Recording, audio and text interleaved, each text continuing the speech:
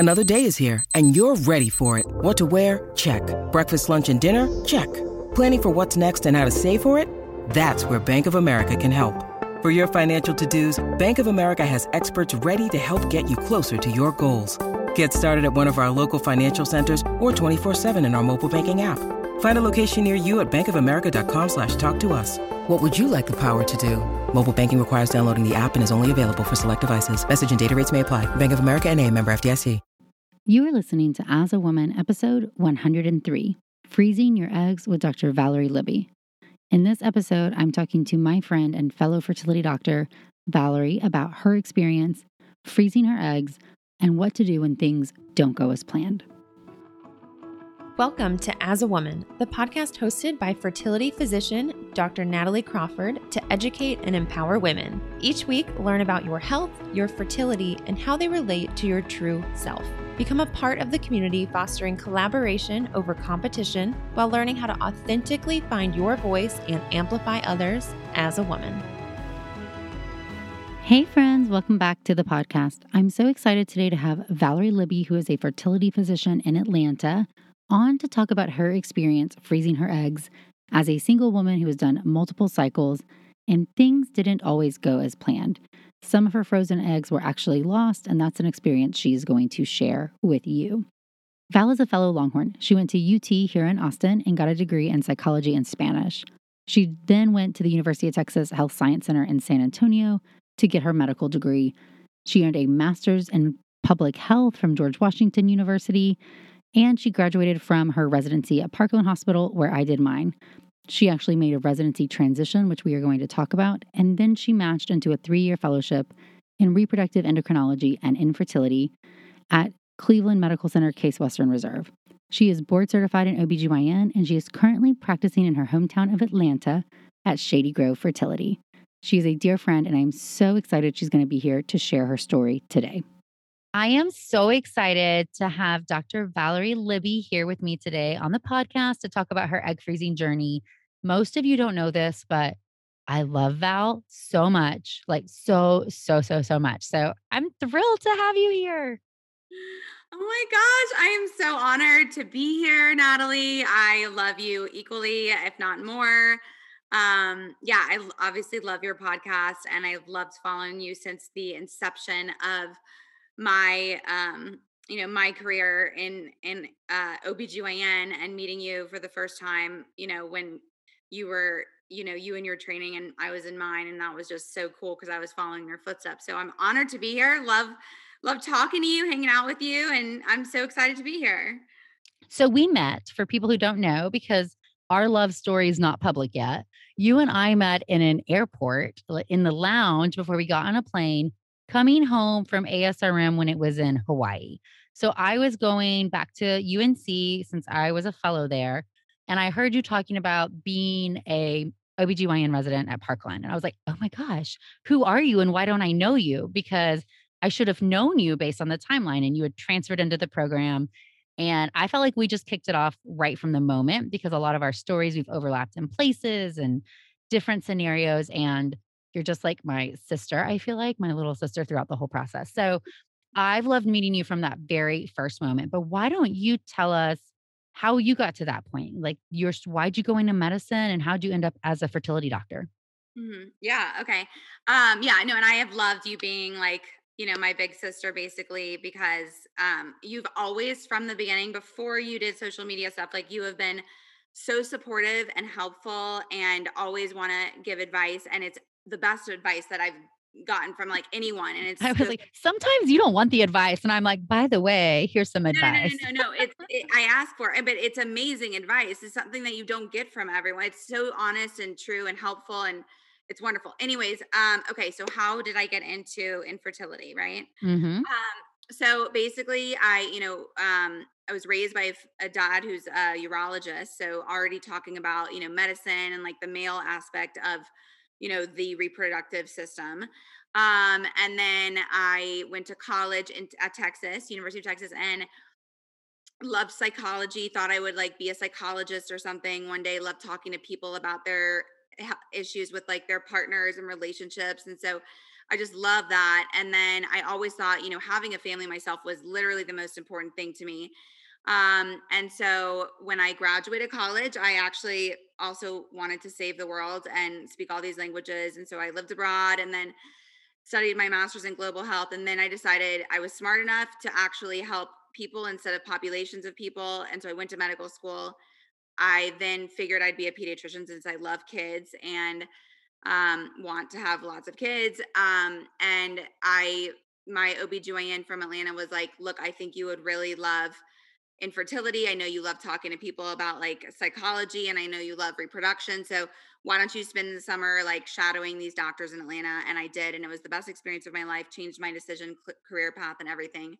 And that is why, because the second you walk into a fertility clinic, it is not only, it is the coolest thing for me was it's all about creating families. And that is the most important thing to me in the world. And so I just feel like being able to just be surrounded by that and help people with that objective is amazing. And then also to be able to use your brain and a little bit of science and also like the technology behind it is so interesting and constantly evolving. So you're always at the forefront of medicine. So that's sort of why I chose this field. Yes.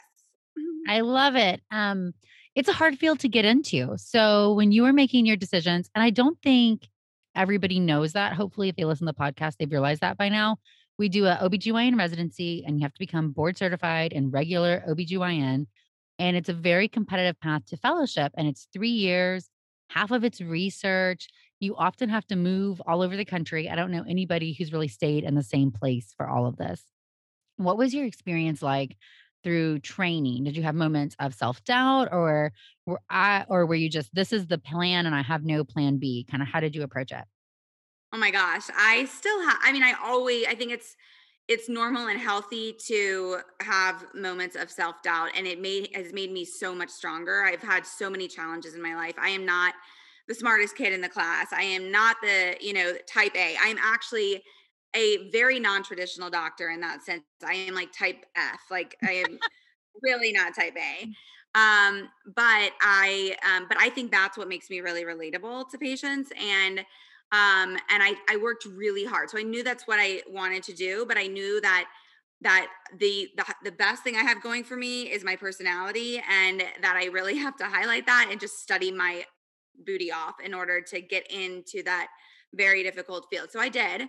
And anyone really can do it. I truly think that, you have to work extremely hard, but I did it and I'm so thankful that I did. So basically, yeah, I've had a lot of different experiences. So when I was in medical school, I obviously did good enough to go into OBGYN residency, but I stooped I got into a residency in New York where I thought I would be with my boyfriend who I was dating long distance. And I went into this residency and we broke up after 3 months of me living in New York, moving from Texas medical school to New York. And I was miserable because even though I love New York and my dad's side of the family is from there, I went there for this guy. It was very cold, obviously, compared to the South. And I was like, oh my gosh, OBGYN is so hard. Maybe this isn't for me. Maybe I should be a psychiatrist. I love psychology. I literally went on to residencyswap.com and was like, I need to transfer into a new program, into like something different, something easier. Life is way more important than this. And then I was like, you know what? Maybe it's New York and maybe it's the program and maybe it's not. And maybe it's the fact that we broke up. Maybe it's not OBGYN. So my friend told me that some people had dropped out in my class at UT Southwestern, the best residency program in the country that Natalie also went to, and that there were some open spots. And she was my best friend. And so I was like, Lindsay Jackson. So I was like, all right. And they let me just come because I had already interviewed there when I was applying. So they were just like, yeah, come and transfer. I spent a weekend, decided to transfer. So then I started, as a second year at UT Southwestern, the hardest program in the country. And it was so hard. And I I was gonna say, realized, that's so hard. People don't even understand oh how my, hard that is. it was so hard because you're already the new person that knows way less than everyone because you came from not the best school in the country that, everyone that you work extremely hard at. And so I would definitely had a huge handicap to cross. And in the first year, I thought not only am I not going to be a fertility doctor and get into fertility fellowship? I am not going to graduate OB/GYN residency. And I had to prove myself so much that not only did I graduate, but I got into one of the hardest fellowships to get into from OB/GYN. So it took a lot. And I realized right then, in my first year at UT Southwestern, that it was not OB/GYN. It was your first year, wherever you are, is super hard. And so I encourage everyone that is applying to know, number one, that no decision you make is definitive. You can always change your mind, and there are always it's not like you're not committing yourself if you get in somewhere to go there to stay there forever. You can always change. And also, their first year expected to be the worst year of your life and super, super hard, but it is totally worth it. And so that was probably one of the hardest things I've ever done in my life. I'm so proud of you though. And, I switched from emergency medicine into OB/GYN, but I was, already at UT Southwestern and I'd already kind of rotated there, and I started over. Unlike you who had L&D and surgical experience, they were able just to take your intern year and apply it. I really didn't have that. So it was like, okay, we'll start over, which was really good. I kind of had the opposite end of it. So then I started my intern year on the upper foot. I had some electives. I was able to do more research. So I'm so impressed by the fact that, and Parkland's like a club, right? So you try to break into the club late in the game. And anyways, you did it obviously beautifully. So it just speaks to your perseverance. And it does mean if something is really important to you, do not give up on it. But also, you are not married to your training program. So it should not be like the most miserable experience on earth. You should be able to say, if this isn't working for me, try to figure out what it is and why it is. And, going to a place, and I tell everybody this, and you'll probably agree, the number one best thing I tell anybody who wants to go into REI is you should pick a residency, if you can, that has a fellowship program. And that's because this is still a apprenticeship field. Everybody knows each other, and those letters of recommendation, they matter a lot, right? So that would have been so much harder for you staying at a place without a fellowship compared to a place that has one. Right. That's true. And actually that residency ended up having a fellowship, but they didn't have it at my first year. They just developed it. I would have been able to start it, but regardless, yes, I totally agree. Choosing a residency with a fellowship is super helpful. But also know that if you don't get into a residency with a fellowship, which is definitely harder to do, that you can still get in. I mean, there are some wonderful fellows and attendings out there that didn't come from residencies that had that. It just is, you're right, so much harder. And now a word from one of our sponsors, Apostrophe. With the temperature starting to warm up, I'm so excited the summer is around the corner and getting ready and looking forward to the summer months. But I know that when I'm outside enjoying nature, I need to pick up supplies to prepare myself for summer adventures. And if you want to get your skin glowing in time for summer, it's time for you to get started with Apostrophe, who is sponsoring this episode. Apostrophe's goal is to help you feel confident in your own skin. So whether you're dealing with breakouts, signs of aging, or acne scarring, Apostrophe will help you love the skin you're in. I personally love that you get access to an expert dermatology team, a tailored treatment plan. It's simple to sign up for your first visit, and there is no in-person appointment or trip to the pharmacy needed. We have a special deal for our audience. Get your first visit for only $5 at apostrophe.com/AAW when you use our code AAW. That's a savings of $15. This code is only available to our listeners. To get started, just go to apostrophe.com/AAW and click Get Started. Then use the code AAW at sign up and you'll get your first visit for only $5. Thank you, Apostrophe, for sponsoring this episode. And now a word from one of our sponsors, Ritual. Did you know that women were excluded from clinical research policy by federal law until 1993? But women belong in scientific research. They're essential, and Ritual knows this. I choose Ritual multivitamin every day because it is easy to take, and I know that I am getting high quality and traceable ingredients in a clean and bioavailable forms. In fact, Ritual conducted a university led human clinical trial for their Essential for Women 18 Plus multivitamin to assess its efficacy, and the results showed increase in vitamin D levels by 43% and omega 3 DHA levels by 41% in just 12 weeks. No more shady business. Ritual's Essential for Women 18 Plus is a multivitamin that you can actually trust. Get 25% off your first month at ritual.com/AAW. Start Ritual or add Essential for Women 18 Plus to your subscription today. That's ritual.com/AAW for 25% off. Thank you, Ritual. And now a word from one of our sponsors, Quince. The weather's getting warmer, so it's time to say goodbye to jackets and sweaters and hello to shorts and tees. I wanted to update my wardrobe for the long haul without spending a fortune, and luckily I found Quince. Now I've got a lineup of timeless pieces that keep me looking effortlessly chic year after year. The best part is that Quince items are priced 50 to 80% less than similar brands, but Quince partners directly with top factories, cutting out the cost of the middleman, passing the saving to us, and only working with factories that use safe, ethical, and responsible manufacturing practices. I personally cannot wait to wear my cute tan linen set this summer. So it's your turn to get warm weather ready with Quince. Go to quince.com/AAW for free shipping on your order and 365-day returns. That's QUINCE.com/AAW to get free shipping and 365-day returns. Quince.com/AAW. Thank you, Quince. You just have to be your own advocate a little bit if that's the case, right? To find those opportunities and connect with people. But that's what medicine is. So I want to talk about, you've already said, and this is so you, family is everything to you. Your personal family is helping people have the family of their dreams. You want a family, feel like you have your life planned out, move to New York for somebody, crash and burn. And then where did the decision to freeze your eggs happen? Yeah. So, I mean, I feel so lucky that I walked into that clinic in Atlanta to shadow them to learn that I could freeze my eggs. I had no idea. As a medical student, even my first year, I don't know if when you knew that you could freeze your eggs or that IVF was a thing, but I didn't know anything about it until medical school. Did you? Well, egg freezing was still experimental when I was in medical school, so it was not a thing you could do because I'm so old.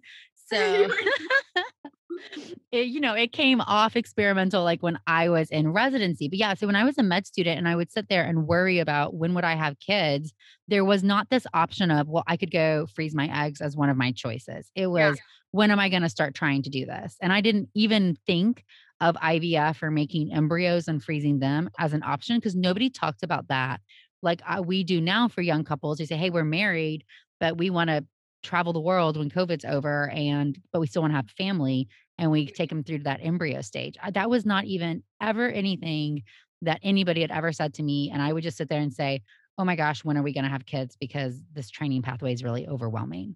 Right, right. Yeah, for sure. It's so, and part of me, Natalie, and I think about this a lot is, was it because is it there are still a lot of 20-year-olds out there that that do not know IVF exists. So part of me is like, was it just our age, like that time in our life where we're not actually physically trying to make babies and so you just don't know about it, or is it because it was still experimental and coming up? But regardless, I did find out about egg freezing when I was in medical school. I had this like weird feeling deep down that I was going to be on this long path, in medicine, and I wasn't going to meet the right guy for a very long time, if ever. But I knew I would meet the right guy, but I knew it was going to take a very long time. And I was 28, and I knew my mom had menopause on the relatively early side at 43. And I was like, I got to get going. I have a boyfriend, but like, I don't know if we're going anywhere. I can't bank on this guy. I really don't want to settle. So I luckily had known that it existed. And so I started as a 28-year-old medical student. And then I did it 4 times. Okay. So we're going to go through some of this because I love working in Austin. So I see medical students all the time since there's a med school here. Yes. And one thing is they're really worried that freezing their eggs is not possible with the medical student curriculum. And I'm always like, it is not going to get easier. This is the perfect time. You're not an essential caretaker, even though, yes, your job is important. And there's often some rotations that are easier than others, or if you can find an advocate, an attending who you're able to share what you're doing, if you feel comfortable, who's going to help you, because it is such a short period of time that you actually have to come into the clinic. But how did you balance being a med student and freezing your eggs? Super easy. I mean, looking back, medical school was like awesome, but when you're in it, you're like, oh my God, this is so hard. I have no time. But you don't realize how much time you actually had. But so, I mean, medical school is the best time to do it. And you always keep telling yourself, that's not going to be me. I'm going to meet the right guy. Like I'm pretty, I'm smart, I work hard, whatever. I'm going to meet the right guy. And then it ends up being you. Okay. So no time is a good time. There is never a good time. Your life is always there's too much going on to take care of the important things, especially things that require a lot of money potentially and and it requires you to like take injections and like do stuff and you're dating and you're going on dates at night and how do you do it? But yeah, I mean, I think that, medical school looking back was the best time to do it. If you are in any sort of like higher education, like now is a good time, like law school, medical school, dental school, whatever, masters, like that is a really good time because you're basically taking classes. Maybe you have a job as well, but it's a good time to do it. So I think I did it my fourth year. So, or even my third year during rotations, but I think my fourth year. So fourth year is pretty chill in medical school. And like, I just took the time and, it takes 2 weeks. And so I would go to the office and, have an appointment in the morning and then go to my classes, in the afternoon. And you can do everything usually at 7 a.m. And so usually your work day or your school day doesn't really start till late anyway. So you've got all of it taken care of. And then in the evenings when you're injecting yourself, you just make sure that you are either home or you bring it with you to your date or whatever. And you like go inject yourself in the bathroom. And, then I did it again in residency twice. And that was much harder because OB/GYN residency is very hard. But we are very lucky at UT Southwestern Parkland, believe it or not. Our night float, even though most people don't like this, but you do 3 weeks in a row. And other places like in New York, we did 4 days in a row and then you switch back to 4 nights in a row and then you switch to nights. But so it's much easier when you have 3 weeks in a row on nights to say, okay, while I'm on my night shift during the day, every day, I'll go do my monitoring and go to the office in the morning right after the end of night shift at 7 a.m. or 8 a.m. and then go to sleep for the rest of the day and then wake up, inject yourself and go, do work. And then I had my retrieval during the day, of course. And my mom would always come. My mom and dad flew to my retrievals and or my mom was always there, Oh. help me throughout the day, but it's not a big deal. It's fine. You just need someone to drive you home. And then that evening I would say I can't operate until after midnight because I have anesthesia in my body. And then it was fine. I mean, I would even go to, it's for everybody, deals with the retrieval differently. But for me, I did it 4 times and never once did I have any pain or any problems. It was the best day of my life because you have like anesthesia and it's like so awesome. So You're like, it's so awesome. I think it's so important to reiterate the fact that you said, and I tell everybody this too, but there's all these barriers that we build up in our own brain about process. It takes 2 weeks and you're not even going to the office every day of those 2 weeks. It's very fast for most people. I'm not going to say for everybody. Of course, there's always exceptions, but for the average person coming in to freeze her eggs, it's going to be a really quick process. And most of the time I hear, "That was easier than I thought. That I didn't have to come in as many times as I thought. Oh, I didn't have to take off but that one day of the retrieval. Oh, it wasn't so bad."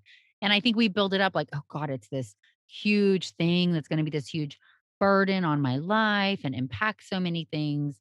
But it's really much easier to integrate, I think, than most people expect. Don't you think?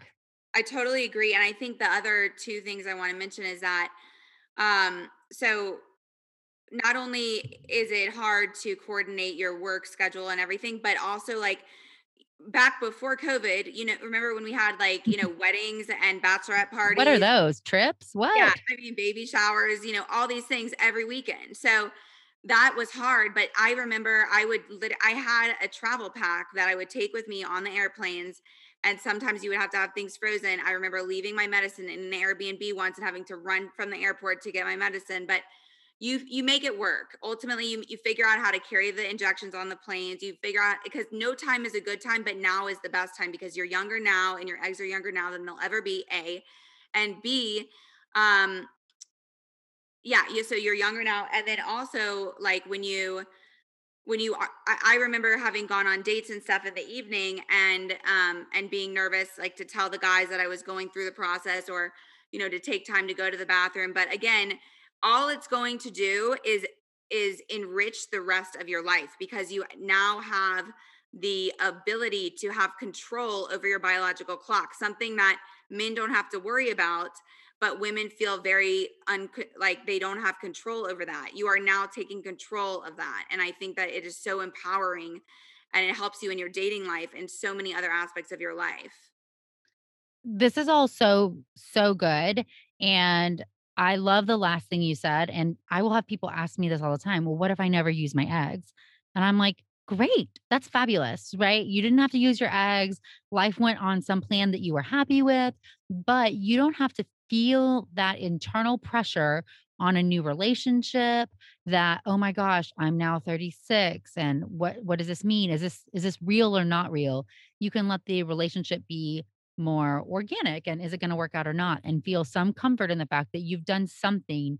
I personally hate the word insurance policy. This is not an insurance policy, like, at all, but it is an opportunity, and you've done what you can. You've put yourself in the driver's seat instead of just letting your fertility, like, go down with time. Yeah. I have a question for you. So did you know when you started this, and did anybody tell you you were going to freeze your eggs 4 times? Did you have expectations set? Did somebody give you a talk saying, "Hey, based on how many kids you want and how many antral follicles I see, or your AMH, this is what it's going to look like"? Or was it simply, "No, I had no idea and I just tried to keep doing it as many times as I could"? To be honest, since egg freezing was just sort of experimental back then, or it was just coming into, like, being accepted, I don't know. I had no idea I would do this 4 times. I knew that I thought I would maybe only have to do it once. Honestly, I think my mom and I both thought that, and I was lucky enough to have them help me financially, and so I thought I would only have to do it one time. And then when I didn't really have the discussion with my physician who was taking care of me at the time about, how many children I wanted or how many eggs I was comfortable with having, until after that first round. And I had no idea that I would need and want to do it multiple times. But I think that, nowadays doctors, I'm sure I do, we all talk to our patients ahead of time and really try to understand on that first visit, how many kids do you want? Okay, let's see what your numbers are. Let's see how many eggs we think how many mature eggs we think we're going to get from each cycle, from each retrieval. And realistically, how many retrievals we think you're probably going to need. You may need less, you may need more. But I think that conversation is definitely more prevalent now. I did not know how many times I would have to go through this, but after every time, I felt relief. Even after the first time with only like 5 eggs frozen, I felt some relief. I was like, oh my gosh, dating is so different now. And so I think that I didn't know, but I mean, obviously every time you're like, I need to feel comfortable that I can have 2 kids and don't have to settle. And I'm not fully there yet. And I have 22 frozen eggs right now, and I'm still not fully there. I'm still thinking about doing it another Yeah, round. no, don't. Um, Val's putting her hands over her face, but no, I think you're being really honest. And I want to hone in on this point, and I'm sure you tell everybody this. Your experience is your own. There's no reason to spend a single moment comparing yourself against your friends, right? Because you and your very best friend will go through as the process, and it will be extremely different. Everybody has their own timeline for aging. Everybody has their own response to medications. There are things sometimes that you can't control along the process. So let all of that go and just feel really comforted with the fact that I'm doing what I can do for my future, because one of my goals is a family, and I don't want to just do nothing and have that go away. Yeah, absolutely. So talking about things that can go wrong when we talk about egg freezing. So I always counsel patients, okay, your cycle could get canceled. Sometimes you can mess up with the trigger shot or ovulate through. Sometimes at retrieval, we have follicles that are empty, even though that's rare, or a high percentage of immaturity. So you get eggs and they're not all mature. And those factors we're usually able to modify in subsequent cycles. Like we learn about somebody, they responded well to this, they responded bad to this. But there's also some things that we have less control over in the lab that are extremely rare occurrences. But things happen. There can be natural disasters, there can be technology failures. And one thing that got a lot of press years ago was when some tanks, wherever the details were, at different places, some eggs did not stay frozen. They kind of, the power was lost or they were not staying frozen. And so there were people who lost eggs and embryos in some of that scenario. And you're one of those people. How did you take that news? Like, how did how did it feel? How'd that feel? Well, it was a long time ago, and I was in training, and I knew that a lot of the patients that were also at the clinic had lost eggs and embryos, and that is really all I was concerned about because I already had a lot of eggs frozen in other places, and so for me, I I worried much less about myself, but more about my work, and my and patients at the work, and my the clinic that I was training. So yeah, so I think that, for me, I had just frozen my eggs 8 months prior to that. And I had gotten the most eggs that I had ever gotten from a retrieval at the time, which was like 12 or something. And so, but they were only, if I got to repeat a cycle right then, they would only be 8 months older. Yes. And so I was like, this is not a big deal. There were some patients that had lost embryos that had gone through cancer and then no longer had function of their ovaries, and so they could, no way they could produce, those eggs or embryos ever again. So mine was so mild compared to what other people went through. But regardless, I mean, there was a sense of loss. But for me, I knew that other people were just going through so many worse experiences. And I mean, I was angry, I wanted to know what happened, why it happened, for myself, for the patients and everything. And no one really knows still, but the thing is, like, for example, now I work at Shady Grove Fertility in Atlanta, and I have never seen a better well-run clinic. That all they do, there's so much, and every clinic has quality control or QC that they do every single day. But that experience, the experiences that occurred many years ago at the other clinics, helped all of the clinics across the country implement all these new, very tight processes. It was very rare occurrence, and it hadn't happened for like 20 years prior to that. But all of a sudden it occurred, and it brought to light some very important things that are now very tightly regulated. And clinics have to undergo scrutiny every single year by like a laboratory board that comes and clears them and makes sure that all of these processes are being completed every single day to ensure that errors and errors are every they are everything that is done is like quadruple checked and a million times. And so there are so many ways to prevent that now, that it seems like it shouldn't happen again. I love that you brought up some of this, just that clinics, and I feel like this is true. This was a wake up call across the field. There have been other reports of other, errors. There was a famous case of, the wrong embryos in California and somebody. And I feel like when these things happen, they really make everybody have a higher level of scrutiny, but they scare patients. So I think that's okay if these things make you nervous. And I promise you, we, your fertility doctors, we're all on your team and we only want what's very, very best for you. But I think it's fine, and I encourage people to ask, hey, what measures do you have in the lab to make sure that my sample is mine and that nothing's going to happen to it? And what about in cases of natural disasters or other events? And hear about some of this stuff because, we all, oh, there's the color tape, there's the different incubators, there's different places, different stages. There are, generators and backup generators and different levels of security. The lab we use, it's like if the power goes out, it calls this person, it buzzes this person, it pages somebody, there's generators to kick on. And I think that hearing that should at least make you feel like, as a consumer, as a patient, that your clinic the worst thing ever for a clinic would be to have a detrimental outcome like that and lose people's, precious samples, their embryos, their eggs. So nobody wants that to happen. But if you're concerned, I think ask. And, nobody's trying to hide anything from you. Everybody's trying to be really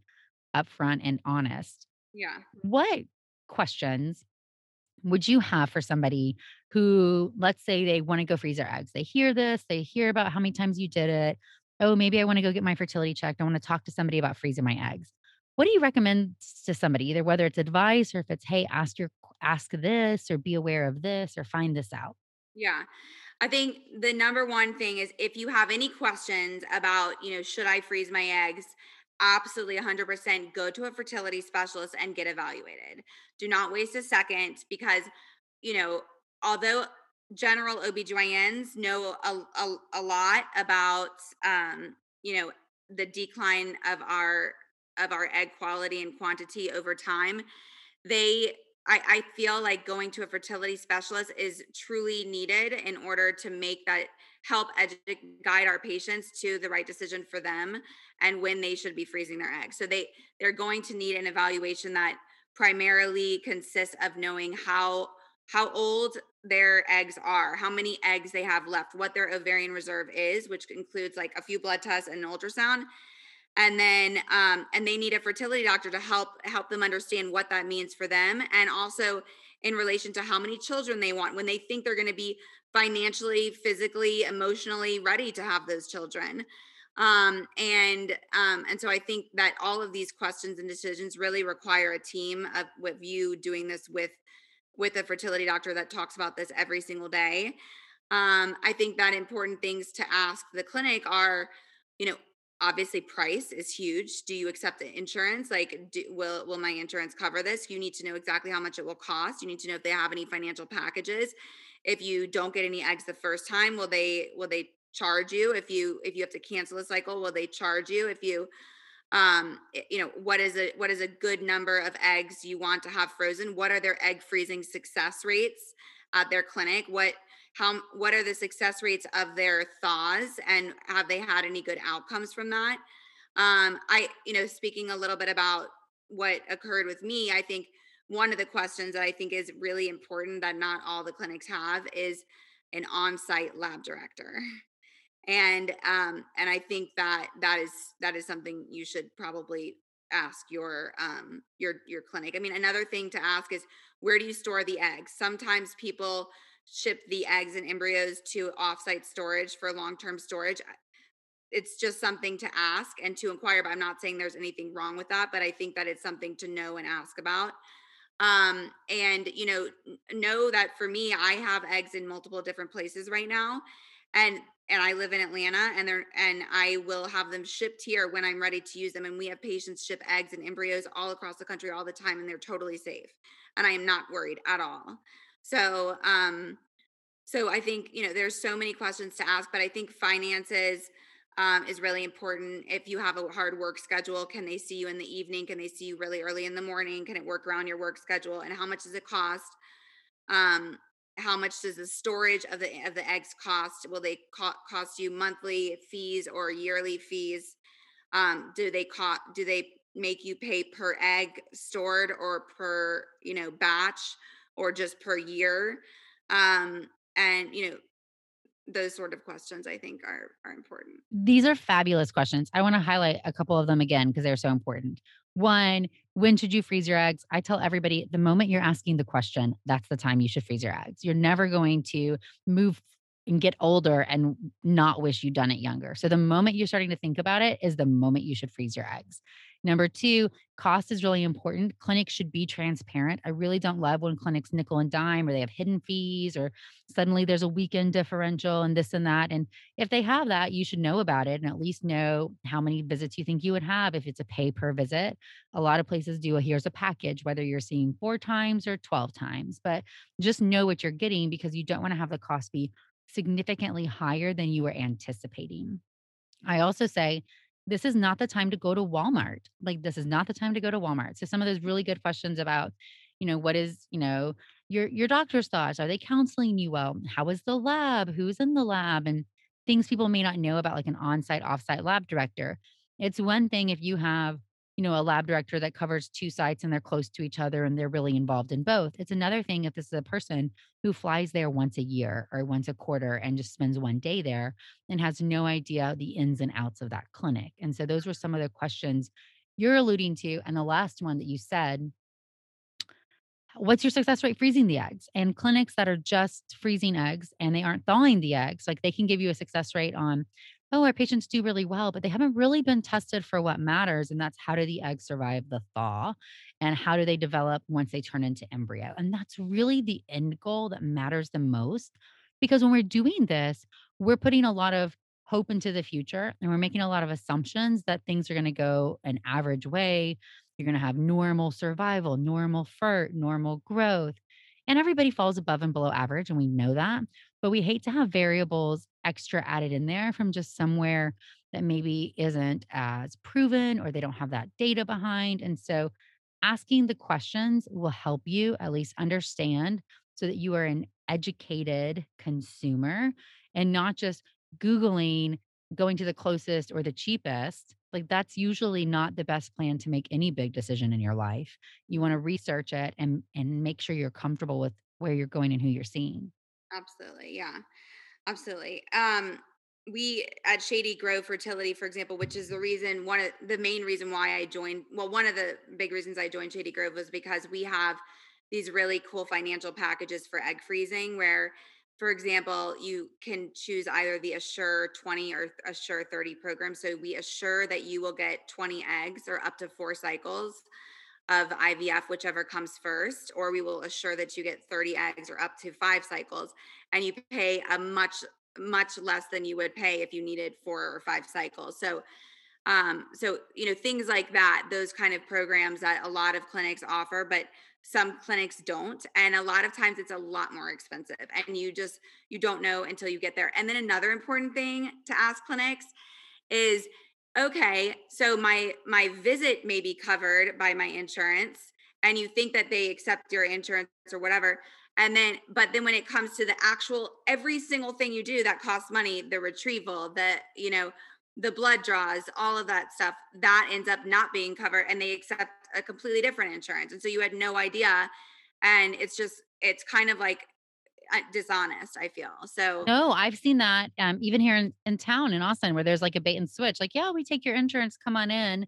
And then suddenly the lab doesn't. And that happens at a lot of places, but what you should know is, okay, well, your insurance is not accepted, by the lab. So it's an out-of-network cost, and the cost is going to be XXX dollars in order to do this, but here are your options. And so then you can at least say, "Great, I know that. Nobody's hiding this from me." What you hate to do is be at the stage of your egg retrieval like, "Oh, well, the lab is out of network, so here is the money you need to pay in order to proceed." That is so I don't know. That's so yeah, I was like dishonest and deceiving and not fair to people to go through. So I, definitely I love when places, I mean, we have, and I know you guys have, somebody dedicated to doing financials and billing and somebody who really, I don't want to talk money with you. I want to talk about the medicine. I want to talk about how many eggs you need, what your protocol is going to be, what your journey is going to be, how many kids you want, what you did for Halloween. I want to talk about all those things. I want somebody else to talk about how much money it's going to cost and make sure you have all of those questions really ironed out and answered so that it's super duper clear. yeah, I agree. And also just to enforce that, usually egg freezing is not covered by insurance. It's just important to know whenever you're doing anything in the fertility world and for them to be very transparent. So I just wanted to put that out there.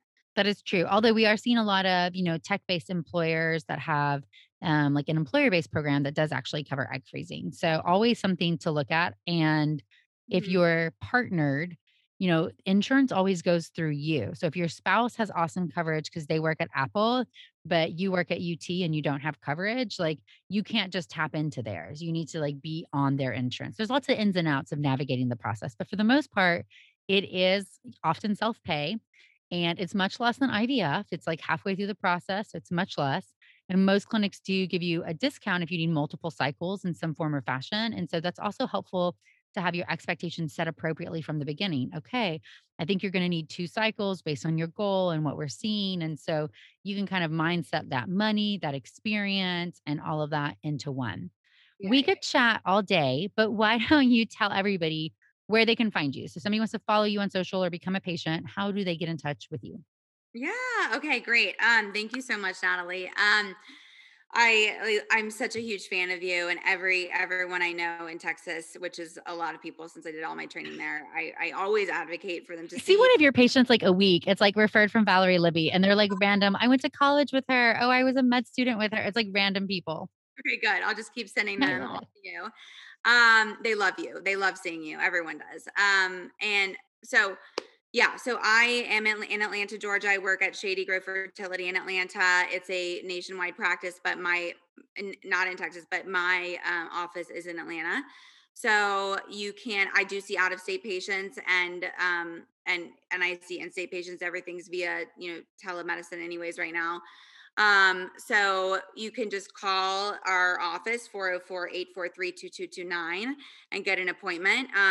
You can also follow me on Instagram, Valerie Libby MD. And I would love to talk to you and I can try to talk you through things. And yeah, and I have an email. We're good. Okay. We'll cut that part out. Yeah, I'll put that out. Okay. Yeah. Well, Val, I mean, if anybody, I send everybody who's in the Atlanta area. And since I grew up there, that is my area. I send everybody your way because I just know that you are one of the most sincere and caring and honest. And you can say you're not the smartest one, but you're actually one of the smartest people I know and you work your butt off. So I think that is the hands that I want to be in, where I have a doctor who's advocating for me and who I know is doing this job because it really means the world to her. So go see Val and just thank you so much for spending your time talking to me and sharing your story. Oh, thank you. Thank you so much for having me. I wish all of y'all the best. All right. Well, a huge thanks to Val for coming on and sharing her story. And hopefully, anybody who is considering freezing their eggs got some valuable information and some good questions to ask and to think about. I always have more information on other episodes, and I have a YouTube channel that has a couple episodes just about egg freezing, Natalie Crawford, MD. As always, you can follow along on Instagram or TikTok, and I look forward to talking again soon. Thanks, friends.